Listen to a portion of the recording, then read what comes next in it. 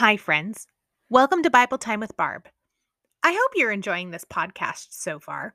I love getting to read a short passage of the Bible with you, and to be honest, I'm learning so much about some of the words and what Jesus' teachings meant right along with you. Let's finish up Luke 13 with verses 22 through 35 today, where Jesus has a tough message to teach. He seems to be getting frustrated with the people who won't accept his message of hope and redemption. That's a big word for saving them. Read it along with me today so that you can read all of the good stuff for yourself. Let's start with the narrow door. Jesus went through the towns and villages, teaching as he went, always pressing on toward Jerusalem. Someone asked him, "Lord, will only a few be saved?" He replied, "Work hard to follow my teachings, to enter the narrow door to God's kingdom, for many will try to enter but will fail, because they didn't follow what he was teaching them. When the master of the house has locked the door, it will be too late. You will stand outside knocking and pleading, 'Lord, open the door for us.' But he will reply, 'I don't know you or where you come from.' Then you will say, 'But we ate and drank with you, and you taught in our streets.'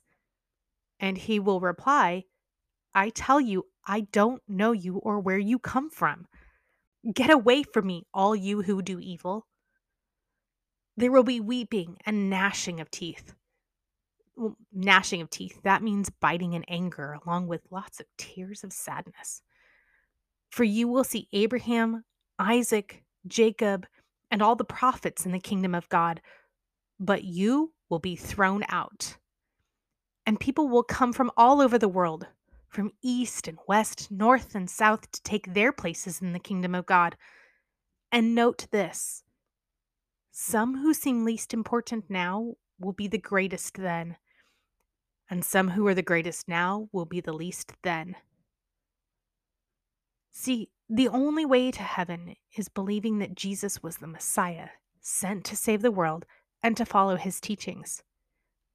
This was hard for Jews, and would be harder when they realized that Gentiles, that's what they called non-Jews, would believe and be accepted into heaven, and that they would not get that chance.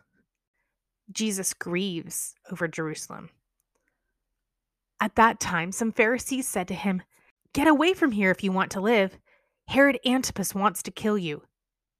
Herod Antipas was the guy in charge, as appointed by the Romans. Jesus replied, "Go tell that fox that I will keep on casting out demons and healing people today and tomorrow, and the third day I will accomplish my purpose. Yes, today, tomorrow, and the next day I must proceed on my way. For it wouldn't do for a prophet of God to be killed except in Jerusalem." Jesus was on a mission to get to Jerusalem, which he gets to in Luke 19. We're 3 weeks away from that.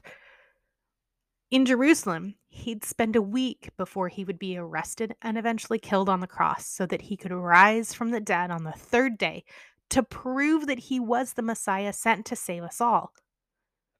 By the way, did you catch that? He said that the third day I will accomplish my purpose because he rose from the dead on the third day. "Oh, Jerusalem, Jerusalem, the city that kills the prophets and stones God's messengers." Well, they did that because they didn't want to listen and follow the teachings of those prophets. "How often I have wanted to gather your children together as a hen protects her chicks beneath her wings, but you wouldn't let me. And now, look, your house is abandoned, and you will never see me again until you say, 'Blessings on the one who comes in the name of the Lord.'" Okay, so let me summarize this up for you real quick. Jesus was laying down the foundation of what would come. Jerusalem had rejected past prophets and was going to reject Jesus and would be left behind in his resurrection. Only when Jesus returns to this earth at some unknown date in the future will Jerusalem get to rejoice in all that Jesus did for each and every one of us.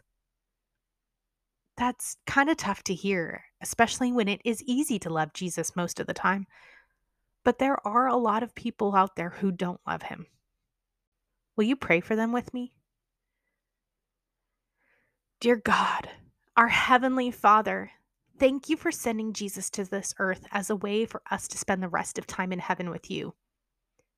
Please help those who don't know you to find a way toward you, and help us to have the words to share about you with those we love who don't know you. Take a couple of seconds to thank God and pray to Him about what's on your heart.